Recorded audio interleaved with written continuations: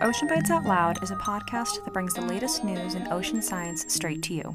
Our goal is to summarize the most recent scientific articles for your listening pleasure, and to talk to up-and-coming ocean scientists who have new and interesting ideas to share with the world. We hope you enjoy and learn a little something along the way.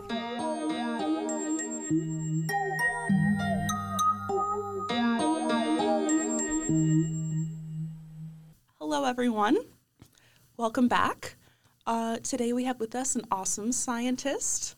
Can you please tell us your name and your preferred pronouns? Sure. My name is Dominique Maucieri, and my pronouns are she, her. Awesome. Thanks. So, Dom, what are you researching? Can you tell us a little bit about it and maybe share a fun fact? Okay, so I kind of explain what I research as being like looking at how heat and hunger are affecting marine invertebrates. So what that means in a little more detail is I look at what are known as multiple stressors. So if you think about, when it gets really hot outside and you start feeling kind of stressed, that is a stressor. So you're in a climate that maybe isn't your optimal climate. So you're in heat stress, and that would be a single stressor. With my research and my kind of questions that I'm interested in, I want to see what happens when animals are being confronted by multiple stressors. So if it's hot and then also they're hungry, do they act in different ways? Is it a worse reaction to the fact that there's both of these stressors happening? Or maybe is it not as bad? Or does it matter if one comes first and then the other? Or if there is time in between? So there's all these questions around it, and we call that multiple stressors. And so I look at that with these little marine invertebrates, and specifically I look at the ones that live in kelp forests because we have really good monitoring of kelp forests, especially on the west coast of North America. And you can really see over, I have a 40-year time span of data, so I can see over these huge time spans how all these different stressors are impacting individuals and then also the whole community. And you wanted a fun fact, didn't you? Let's see. Okay. A kelp fun fact. Kelp are seaweeds. They're a type of seaweed.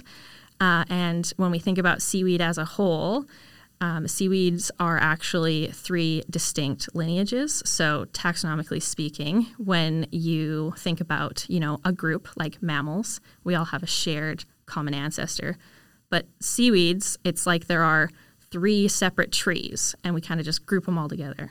So they're actually quite distinct, and they're not plants. So they aren't, some are related to plants, but they aren't plants. Wait, I'm sorry, can you back up? Yeah. Seaweed, kelp, is not a plant. No.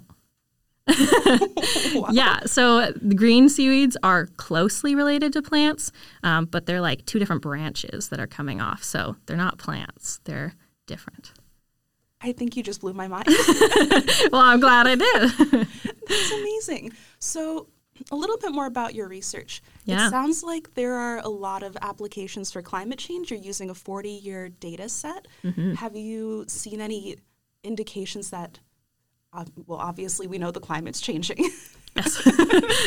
But have you seen any indications with your research that it is causing these multiple stressors and a lot more impacts for the marine environment that you're looking at? Yeah, so my data set, it spans, so the one I'm looking at right now, the 40-year one that you mentioned, that one is from the Channel Islands. So it's this group of islands off the coast of Southern California. And yeah, they've been monitoring it for 40 years, and they have tons of data. And over that 40-year time span, there's been 3 El Nino events. So that's when the ocean gets really, really hot. Which is not great for things that like it cold. And then there's been harmful algal blooms and sea star wasting disease and just echinoderm wasting disease in general. There's been urchins that just come through and eat all of the kelp. So you just have these beautiful kelp forests that are full of life just suddenly get mowed down by a bunch of really hungry urchins. And so through all of that, there's many different stressors going on. But the most recent El Nino event, which is also we call it a warm water anomaly, a heat stress event. It's also called the blob, which is a very scary, funny name. And with that event, especially, it was really long and it's like one of the hottest events on record. And we see in these invertebrates this like spike during it of what we call beta diversity. So beta diversity is essentially the diversity between groups. So if we have a bunch of different sites and they all change in different ways, so maybe some lose one species and another group loses a different species, we suddenly have all these different sites that just look more different from each other. And that's what we're seeing because of this heat wave. They're starting to look really different. And it's not that the heat wave is coming through and just kind of only leaving one species that was really good at surviving. It's like it's affecting different species in different ways. So now I've got to dig into it a little more and see if it's because there's multiple stressors going on, and that's why some species do better in some cases and not others. So there's lots of things at play here. Whoa. Sounds like you have such a big amount of data to work through. Can you maybe give us a little bit of an idea, like how much data do you have? Well, there's 40 years. Okay, so 40 years, I think I have 32 species of invertebrates that were seen. I have 16 long-term sites. So I essentially I've shortened my time span a little bit to start in 1995 because the first kind of 10 years they were playing with methods a little bit, trying to figure out exactly how to sample, and sometimes they just kind of missed things. And so I've shortened it a little bit. So starting in 1995 to, I think the latest one I got in was 2019. I don't think I've gotten 2020's data yet. So that time span, so every year in the summer, they sample every site. I have 16 long-term sites and then monitoring about 32 different invertebrate species as they increase and decrease. Wow. Yeah. Wild. Lots of data. I'm so impressed. I can't even imagine. Like, my data set's so small. Tell me a little bit more about how you got to where you are. Like, what did you research in the past? Like, what sparked your interest in the ocean? Okay. This is a story and a half, I feel. Okay. So I grew up. I did my undergrad in Calgary. So middle of the prairies in Canada. We have Rocky Mountains. We love the mountains. And then we also have a lot of prairie land. And the ocean just kind of like doesn't exist. You know, like all of our courses, we had an aquatic ecology course, and it was about freshwater lakes. They kind of forgot the ocean was there. And so I went into my undergrad just as like a general biology major. Wasn't really sure what I wanted to do. I kind of thought I wanted to go into medical illustration because I liked art a lot, which is funny because now I bring art into like designing figures and things, which is a fun workaround. But I took some ecology courses and I was like, I like animals. This is really fun. I'm really enjoying this. And so I kind of started talking to counselors and being like, okay, like what are my options here? And they're like, you could do a zoology degree, you could do an ecology degree. And I was like, I can't decide. So let's just put both majors in there for now. That would give me like first dibs on courses, but like I'll figure it out later and I'll pick one. Fast forward to like the end of my degree, I had like every degree requirement for both. And I wanted to do some research. Some of my friends had done some research. I'd done little independent projects in classes and things. And I really was like, I want to like do more. And they're like, well, you could go and do like Bamfield course or something. That's always an option. And I was like, Bamfield? Going out to the ocean? Interesting. I've never been out there. For our listeners, can you tell us what Bamfield is? For sure. So Bamfield is this magical place. It is on the west coast of Vancouver Island. It's just this really, really small town that, you know, if not for a giant research center there, would just be like a really small town on a map that people just wouldn't know about. But the Marine Science Center was built there, I don't know how long ago, a long time ago.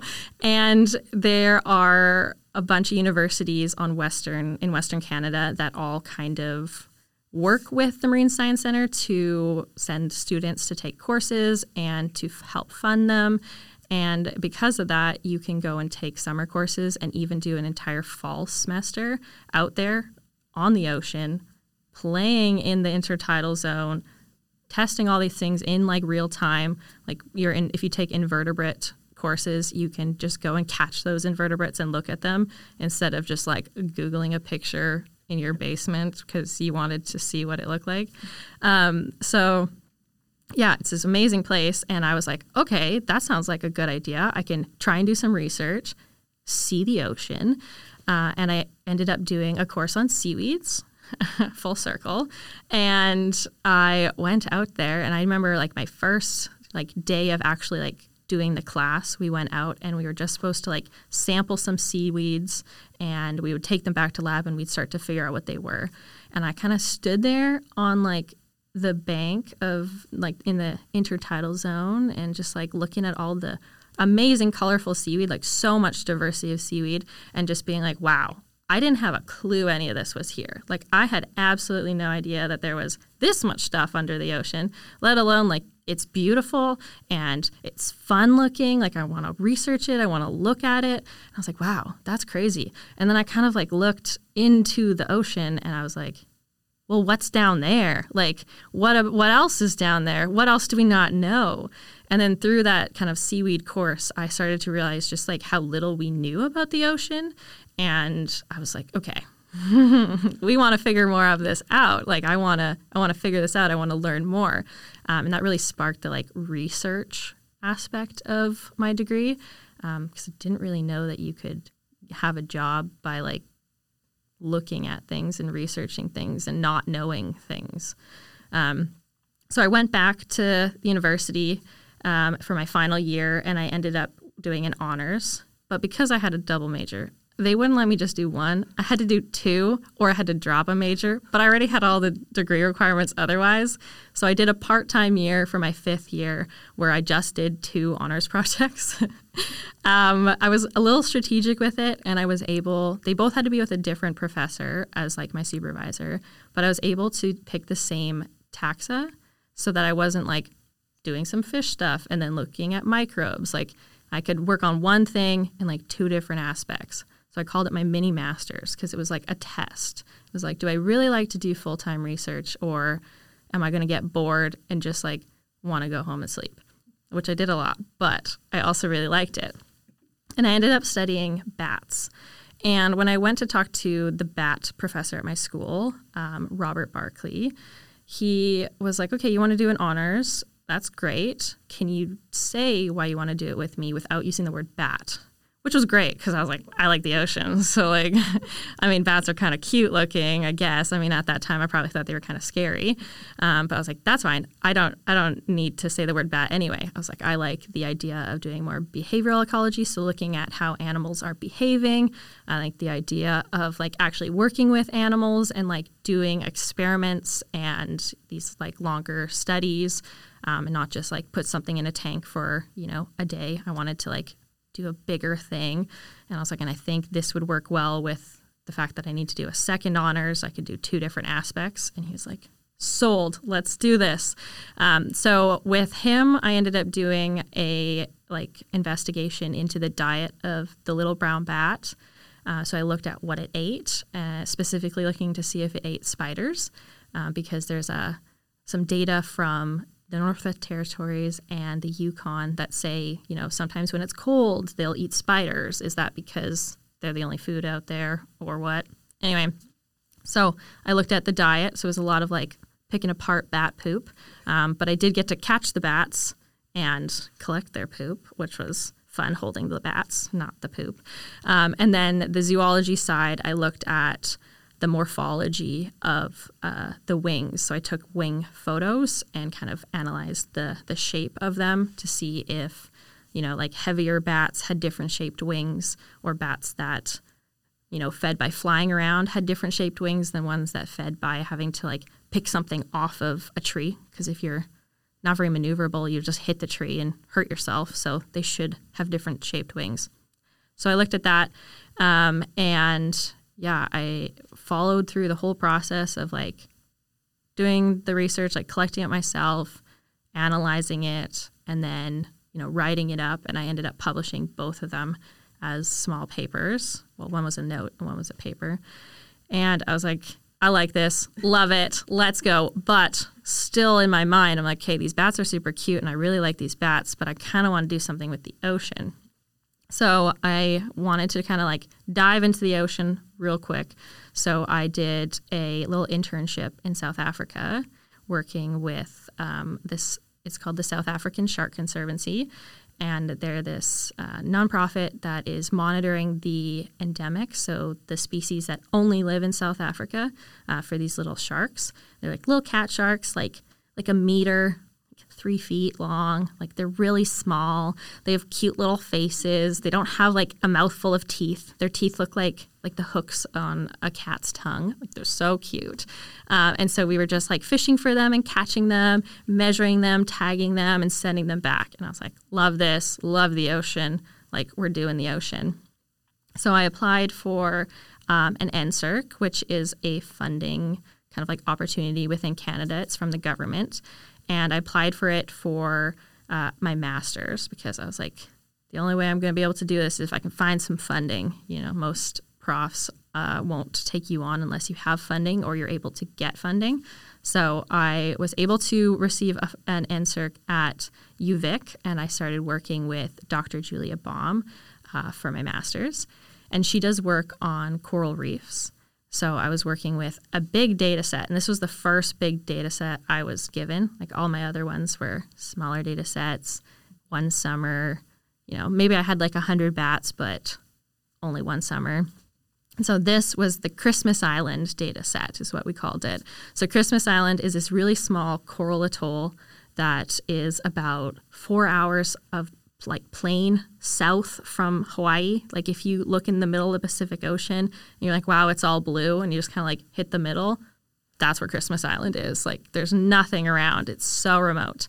And the Baum lab, Julia Baum's lab, has been monitoring this atoll since 2011, I think is the first data that we had. So it was, a good 10-year time span when I joined the lab of like just all of this coral data. And within it, that El Nino that I mentioned in my work, the 2015-2016 El Nino, it hit Christmas Island and like it almost completely wiped out the corals. Like it just decimated it. So her lab was monitoring corals and looking at the effects that the human population was having. And then this huge El Nino hit. And she's like, okay, we need to like start doing these big analyses of like what is affecting corals. And so when I started in the lab, she presented these ideas of multiple stressors and looking at the humans and the temperature on the coral population. And yeah, I ran with it. So I looked at the soft corals themselves. So soft corals don't have the hard calcium carbonate skeleton that hard corals do. So they're actually kind of like soft and they like move a little bit and they look fuzzy. And then the other corals, the hard corals, the scleractinian corals, they are like, if you brushed up against them, you could like cut yourself. Like they're really hard. And so because of that skeleton, where they seem to do better in the heat, the soft corals just kind of like melted away. Like we have photos of them turning neon green and like dripping. It looked real weird. But they essentially just like all got wiped out. So I did one chapter on that. And then I did a chapter on just like general diversity of the corals with all the different stressors across the whole atoll. Yeah. And then I finished that up. That ended up being fully computer-based because the good old pandemic. So that was all online, and that was like really just like crunching all these big numbers and data sets.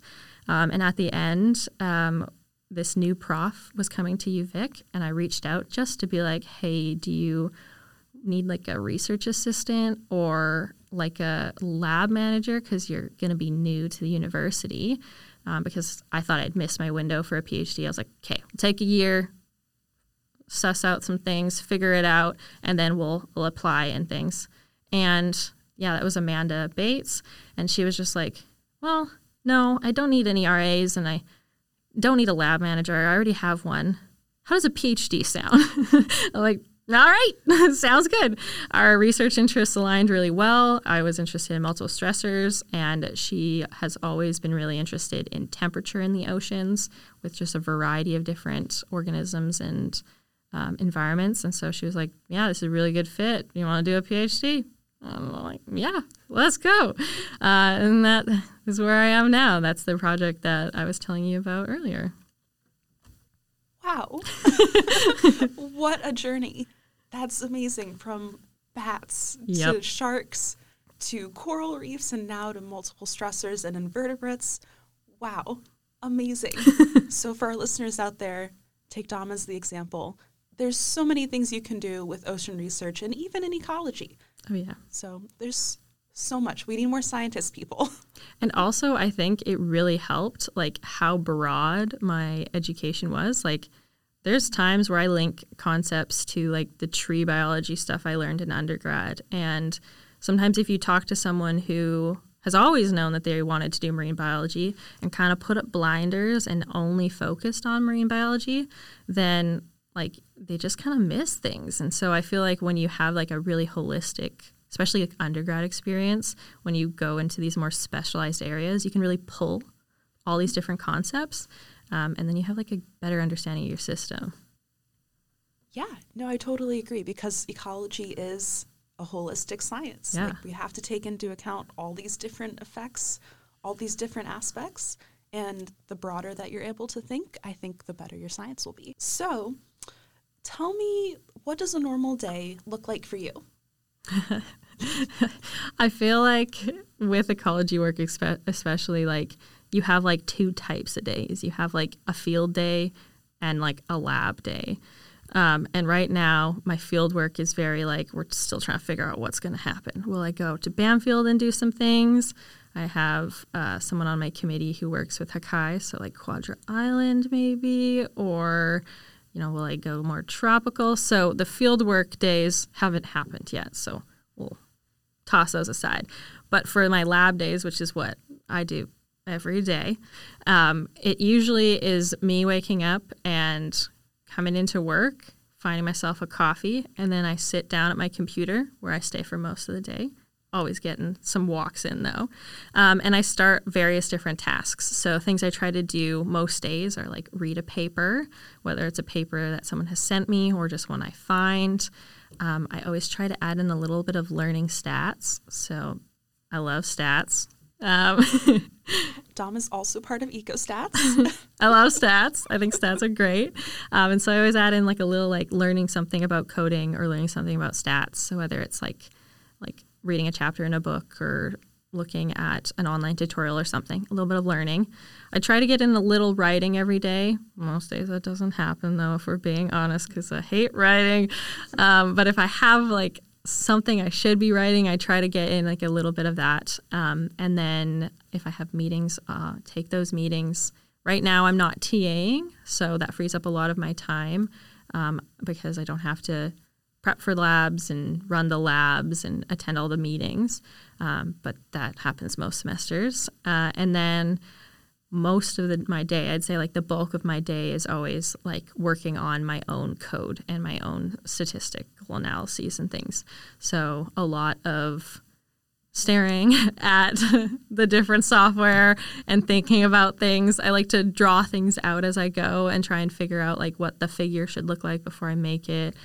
So if you came by my computer, you'd probably see R open in one window and then Google in another of like trying to figure something out. But yeah, and that's most of my day, sprinkled with different meetings mostly. Yeah, it also sounds like those walks are pretty important. Yeah. Lots of walks. If you drink a lot of water, you're forced to go on lots of walks so you can head to the washroom. The great thing about being in grad schools, there's a lot of flexibility, but there's also, you're never bored. No, I remember starting my master's and just being like, okay, here's my schedule. I have a meeting with Julia at I used to meet, I think, on Friday mornings. So it'd be like Friday at 10 or something. I'd be like, okay, everything else is blank. Like, there's nothing else in there. And I would get so overwhelmed at the start of just I know I just have this ending goal of a thesis that I have to make. But like, how do I get there? And like, so overwhelming. And so you really have to like piece by piece, like pick it apart and make like very small attainable goals. And then, yeah, your days are so flexible that it's so easy to book like a dentist appointment now, because you're just like, yeah, what day do you want to do it? And they're like, okay, does like Wednesday at like 11 work? Like, yeah. Oh, yeah. Like, that's fine. Like, I'll just, I'll work from home in the morning and I'll come in the afternoon. And so that is always like nice that you can really arrange your schedule how you want. Some of my lab mates don't show up until like 11, and then they work until like 7 or 8 p.m. And like, that's their like prime hours. I'm definitely more of the like in my chair by 9 doing things and like leave before 5 kind of hours. But yeah, it's really like a choose your own adventure, what my supervisor always says. Yeah. And I mean, I think it's pretty great because you can choose your own adventure and you can still like do work and be productive and whatever. And you don't have to worry about like the constrictiveness of a 9-to-5 job, which a lot of people struggle with, including me. And like, if you're working and it's like 1 p.m. and you're like, my brain is dead. And like, if I wasn't a 9-to-5, you'd have to sit there for another 4 hours and like, using air quotes, like work. But with grad school, you can just be like, yeah, I'm just going to take the rest of the day off. And whether or not, you feel like you're on track, maybe you never make that time up, or maybe you're like, okay, you know what? I'm just going to take today off and I'm going to work Saturday morning for a couple hours. Done. No sweat. No one is worried about you and like where you are. It's like, you can just take it off. You want a 4-day weekend? You can make it happen. It's very flexible. It's great, but it's also a double-edged sword, I think. Yes. Because there really is a lot less accountability than I think a lot of us are used to in our undergrad or previously. And you have to be a very responsible person. You become like a productivity like fiend, where you're just like finding all the productivity apps and all the ways to like make different lists and check things off and like get things done and make all your goals. Yeah, you do. You really do have to be accountable. Do you have a favorite productivity app website? So I have gone deep down the hole of productivity, and right now I'm using Notion. It is a very like, you can use it as like a second brain kind of idea, where you can store all information that is not needed in your own brain so you don't forget it. And it's very customizable. That's one I really like. Or there's one that's called To Do. It's just like a to-do list, and it's not like the letter. It's like TEUX, DEUX. Like, it's kind of like a play on to do, like a to-do list. But I used that one for all of my masters. It was just like a really good like to-do list, keeping things, and things would roll over to the next day so that when you didn't check them off, they showed up on the next day instead of just disappearing. Like, you just lose the piece of paper. I was just asking for a friend, aka me. Because, when you just have a piece of paper that's a to-do list, it just gets lost somewhere all the time. So another question for you. How do you think the obstacles that you faced on your journey throughout your undergrad, throughout your internships, all of the stuff that you did, how do you think that has changed how you look at science and just like your graduate degree, graduate experience in general? Yeah, so I would say that some of the biggest challenges that I had were finances were definitely one. I come from a firmly blue-collar family. I am a first-generation university student, let alone graduate student. And so funding was definitely something that I always had to work for. So grades were super important to me to this day, where I'm like trying to rewire my brain of like, grades are not that important, especially in your PhD. Like, you're at the end, they're not that important. But like all through undergrad, like I was really particular with my grades, because I knew that like the only way I was going to get scholarships to be able to continue my degree was if I had like a competitive GPA. So that is one thing that I always struggled with, of just like separating my identity from my grades. So if you are in your undergrad especially, trying to separate that as early as you can, of like, you can get like a C or a D And that doesn't mean like you're a terrible person. Like you got a C or a D. Who cares? Like in the long run, it's not going to make that much of a difference. If you're working hard and getting like on average, like pretty decent grades, like that's really what is needed. You don't need perfect. And so that was always a struggle. And also I would just say like, I don't know if it like really like accessibility, but just like knowledge. Like I came from blue collar. Like my parents wanted me to get a university degree and then just get a job.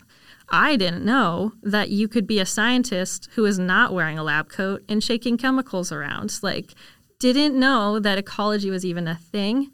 Didn't know you could go into research. I couldn't really conceptualize what made a prof. Like, how did they get there? Just kind of thought they got a degree and then got a teaching job. Not that they got a degree and then another one and then another one and then postdoced around for a bit. And then after like applying to 20 universities, finally landed a teaching job. So yeah, I had no idea that all of this was an option. And that really has led me to just a lot of outreach. I am such a big believer in outreach. I do Skype a Scientist every semester. It's this really great nonprofit. They just kind of link scientists who apply with just classes who apply.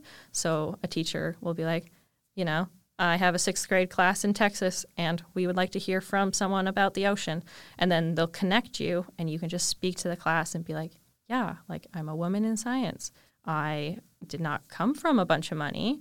I got here myself. It was a lot of work, but you all can do it too.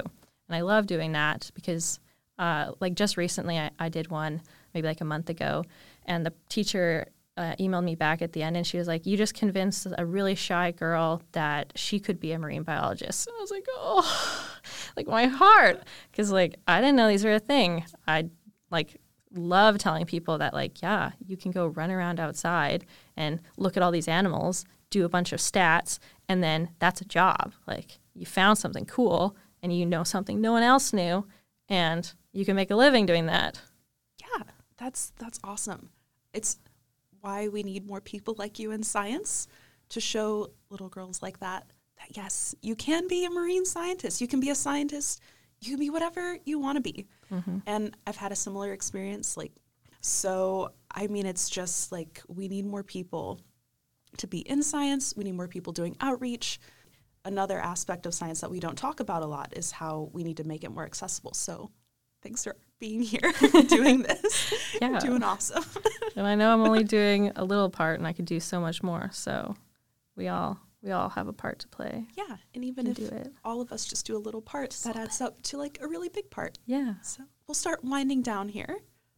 Is there anything that you're excited about coming up in the future for your research, or anything else that you want to share with us? Excited about with my research? Well, the first chapter of my thesis, so the first little project, this Channel Islands one, is kind of coming to a wrap. And I am pretty excited about my next one. I'll be using a big data set it's called Reef Life Survey. It's this citizen scientist program, started in Australia, but now it's worldwide. And essentially trained scuba divers can get trained by RLS, the Reef Life Survey crew.